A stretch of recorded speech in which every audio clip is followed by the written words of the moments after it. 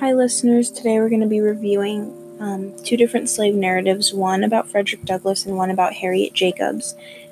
Frederick Douglass was a male slave, and his narrative kind of takes us through a chronological journey of his life and his experiences, whereas Harriet Jacobs, she does the same thing, but more so as she reviews what happened to her, and she tries to reflect on how that made her who she is. Slavery is, of course, a condition in which one human being was owned by another. A slave was considered by law property, and they had no human rights. Because of this, it was just a very, very depressing period in history, and many slaves were very unfortunate and did not become free. However, both of the slaves we talk about today will become free eventually. We're going to talk about and review kind of two themes. However, I think it's clear to say that slaves throughout history have found ways to either maintain or gain control no matter what situation they're in. However limited, they do. These methods of resistance often surfaced as learning to read or write, or even simply being disobedient to their master or mistress.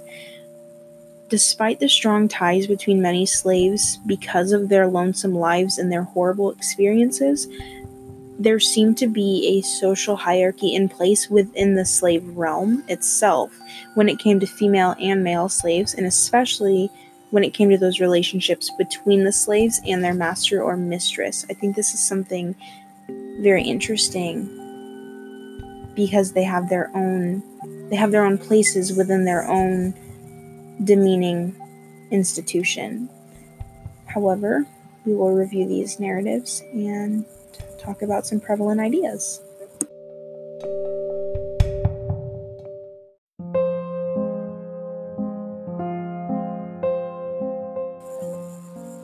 So, one of the methods of resistance that was often used by many slaves within the institution was the skill of reading and writing.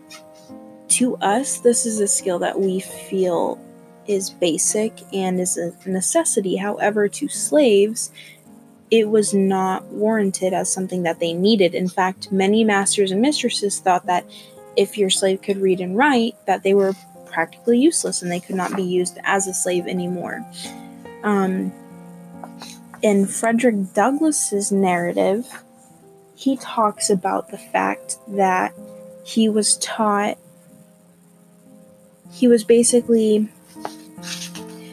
exposed to writing and reading because of his master on very, very little occasion.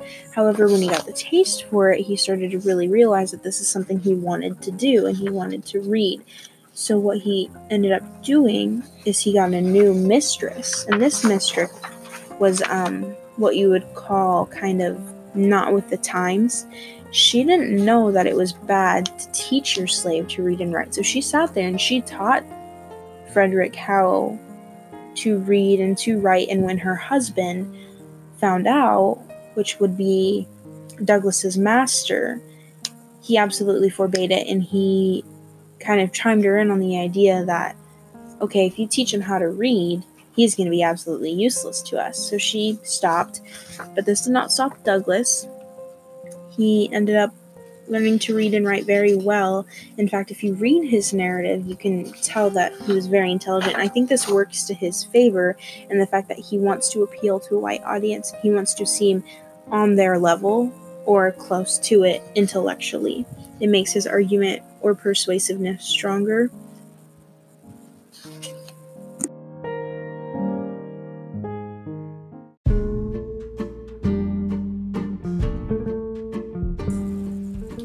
Not only does Douglass not give up on reading and writing, but he starts his own Sabbath school where he teaches other slaves to read and write. When he was owned by Mr. Freeland, another master, a couple years down the road, He started his own Sabbath school. Word for word, it says, "I succeeded in creating in them a strong desire to learn how to read. This desire soon sprang up in the others also. They very soon mustered up some old spelling books, and nothing would do but that I must keep a Sabbath school." He literally sat and he would teach other slaves how to read and write. And this is considered a major method of resistance, because he's not only standing up for himself and trying to find something to grab hold of or control, but he's passing it on to others, and he's spreading to others that reading and writing is something it's a basic right. This idea of basic rights started to happen with Douglass and other people that he was teaching. He was informing them that reading and writing is something most people have mastered by the time they're 5 years old. They're learning how to do everything perfectly. We should be doing the same. This is one of Douglass's very prominent methods of resistance. However, there's another time he's in the ownership of Mr. Freeland, and Mr. Covey is kind of basically the man that looks over all the slaves, including Douglass. And it's known that Mr. Covey likes to break slaves, like soul, mental, physical. He likes to break them and make them feel worthless and absolutely just not worth anything.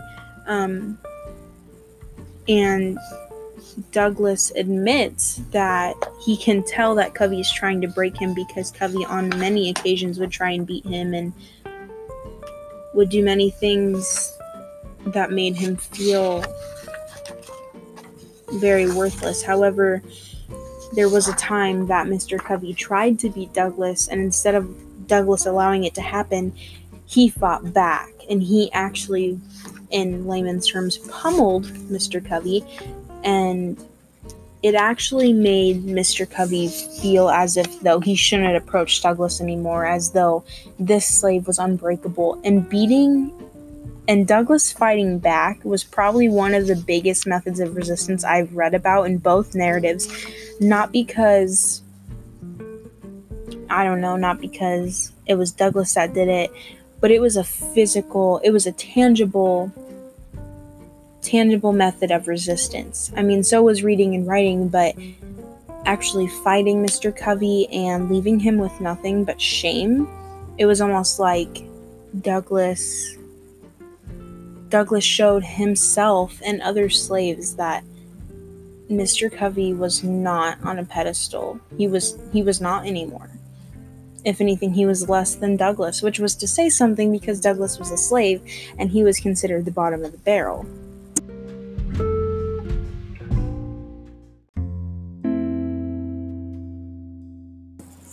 However, if we compare Douglass to Jacobs, which is our female slave, before we discuss anything about their sex, we have to discuss the fact that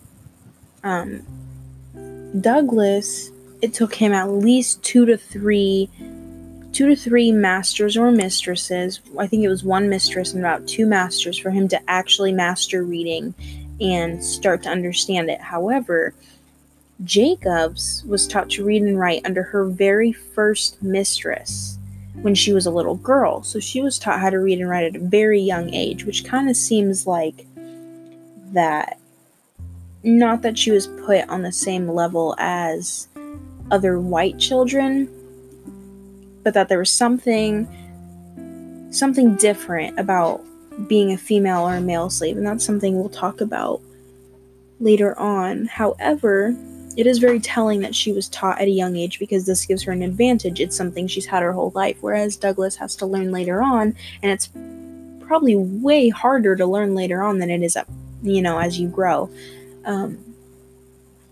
It's also very interesting because she is very intellectual. You can tell in the way she talks that she understands English very well, and she writes very well. However, there's almost something different in the way that Jacobs and Douglass write. Douglass writes more detached and very, very intelligently, whereas Jacobs is more in touch with with analytics, and she sits and she analyzes everything that she says and almost tests the waters with what she says, whereas Douglas will just say what he wants to say. This may be due in part to the fact that Douglas learned later on. I'm sure he doesn't quite understand the barriers of speech, maybe as well as Jacobs does. Maybe she understands more that there's things that she shouldn't say, especially as a woman, there's things she shouldn't say. But this is one method of resistance that Jacobs maintained, is she knew how to read and write, and all her masters and mistresses after her first mistress who taught her knew that she had this skill, and they didn't mention her being useless pertaining to that idea. However, they did to Douglas, which is also kind of telling of their gender. As she continues on in her life, her masters and her mistresses don't see it as a problem. They kind of not require it, but they look at it as if it is normal, which, as you can see, according to Douglas, it's not normal to learn how to read and write at a very young age.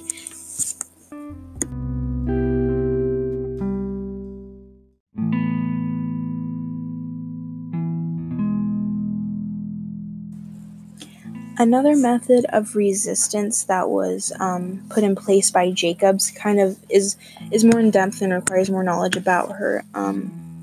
However, I think we'll talk more about that when we discuss the relationships between the different genders and master and mistress. But in quick terms, her slave, her master, Mr. Flint, wanted her to submit to him and be his, I don't know, not necessarily his wife, but his subject, his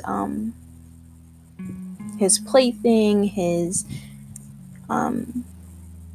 just somebody who waited on him, needed him, wanted him for everything and any time of the day. And he was much older than her, and he was often trying to, she puts it as, let me find the exact quote. He tried his utmost to corrupt the pure principles my grandmother had instilled. He peopled my young mind with unclean images, such as only a vile monster could think of. So he's very willingly speaking dirty things to her and trying to convince her that this is a relationship she must want and have. However, throughout her narrative, she expresses that it's not something she wants, and it's something that she's disgusted and ashamed by, and she can't talk to anybody about it. But later on in her narrative, she tells us, and she experiences this enlightenment. A very big method of resistance to Mr. Flint would be having or letting another man have her instead of him having her. So she does. She falls in love with another man, and she gets pregnant, and she thinks that, however, she regrets it later, just due to the circumstances and the institution that she's bringing her children up in. But in the moment, she thinks, oh, this is the best way, to tell him that he'll never have me, that I'll never be his, because someone else already does. This is also a big method of resistance on Jacob's part to not necessarily save her purity, but save her reputation, and know that in her heart and her mind that she held out on Dr. Flint, and she did not give in to him and all his desires, which is something that I think she really did not want to do. She did not want to lose her purity to somebody so vile.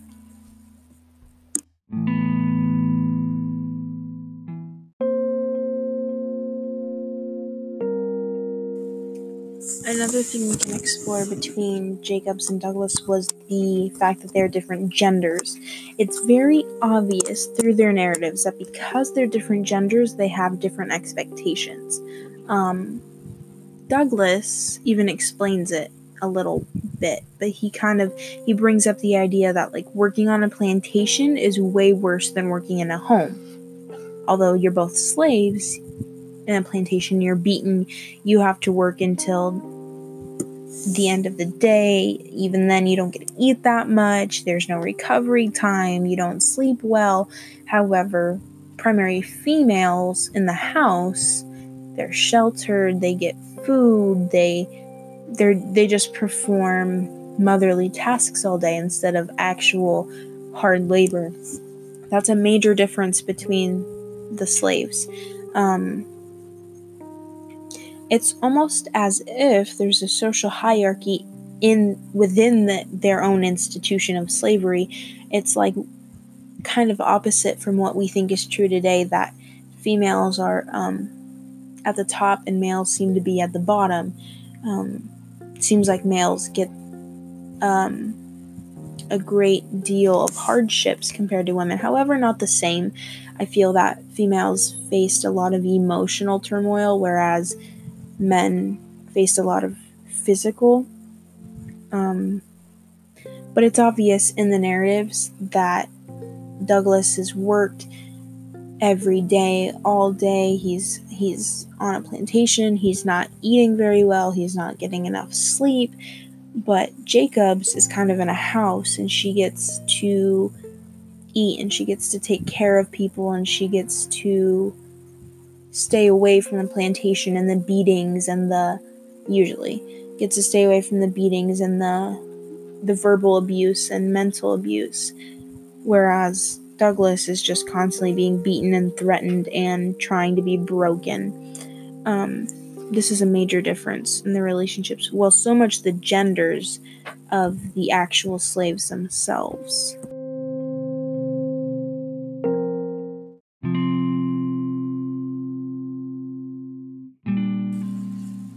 Another big difference between the relationships is whether who had more control over the slave, the master or the mistress.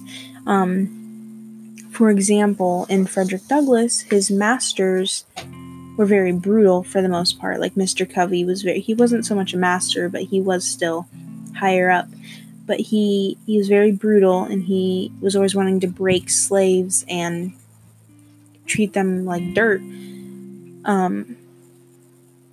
Whereas Douglas's mistress, that kind of first started to teach him how to read, would let him come inside and would let him sit there and learn how to write and read, almost as if the mistress wasn't entirely familiar with the ideas of slavery and the institutions that were in place by masters. Until his mistress was informed what she was doing, she had no idea that it was wrong. Similar to Jacobs, kind of opposite though, her master, Mr. Flint, was very vile and wanted her as a plaything rather than a worker, an employee, a slave. He wanted her as somebody to wait on him, and he would make sure to tell her over and over again that nothing was going to happen to her, and she was going to be safe as long as he was alive, and no one was ever going to lay a hand on her. Very opposite of what Douglas experienced.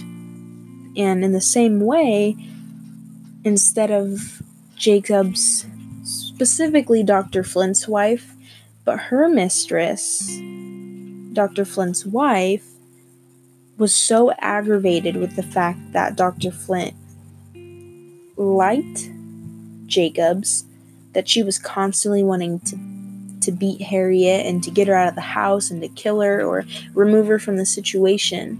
It's almost as if the brutality for the genders switch. Like the masters, they want to break the male slaves, but the mistresses want to remove the female slaves because they know that they're a threat. However, Jacobs did have some nice mistresses, like Margaret. Her very first mistress taught her how to read and write and sheltered her to the point where Jacobs didn't really understand that she was an actual slave until later on, when she says, I was fondly shielded, and I never dreamed that I was a piece of merchandise. I trusted them for safekeeping and liable to be demanded of them at any moment. So she eventually came to this realization, but her mistress sheltered her from this very early. However, that never happened for Douglas. He was just thrust into slavery, and he knew that I'm a slave and I have no place and I'm worthless. There's quite a big difference between these two genders.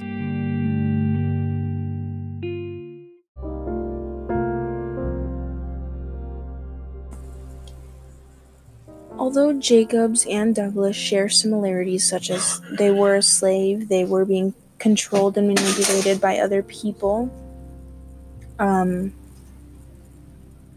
they often face different types of difficulties. Douglas had to face a lot of physical problems, and he had to overcome many of his dilemmas through power. He had to overpower other people, whereas Jacobs was kind of expected to stay humble and stay a woman and stay pure and know her place. Despite the differences between the two, it's obvious that they primarily wanted to get a message across to white viewers, to white listeners, that no, they didn't want their pity, but they wanted their masters and their mistresses to know the reality and how bad they were treating people that were still people. It's very interesting to see that even though these slaves knew they had no control, knew that they held no property, knew that they could never hold property, they would grasp for anything, and they would grasp at straws. And having to teach yourself to read and write, although seems ridiculous to us, was a very big accomplishment for many slaves. Very big accomplishment. And it's also very interesting that there seems to be a social hierarchy in place among slaves themselves. It's almost as if they were playing a part in a movie that masters and mistresses wanted them to play, that they were succumbing to their roles and learning who was better and who was worse. It's very interesting to see that play out, but we see it often throughout history. It was a very sad point in history, but to see that these people still held some sort of control over their lives, and to know that they still felt that they had something to hope for or hold on to, was something that I think inspired both writers to keep going and be able to share their narratives with us.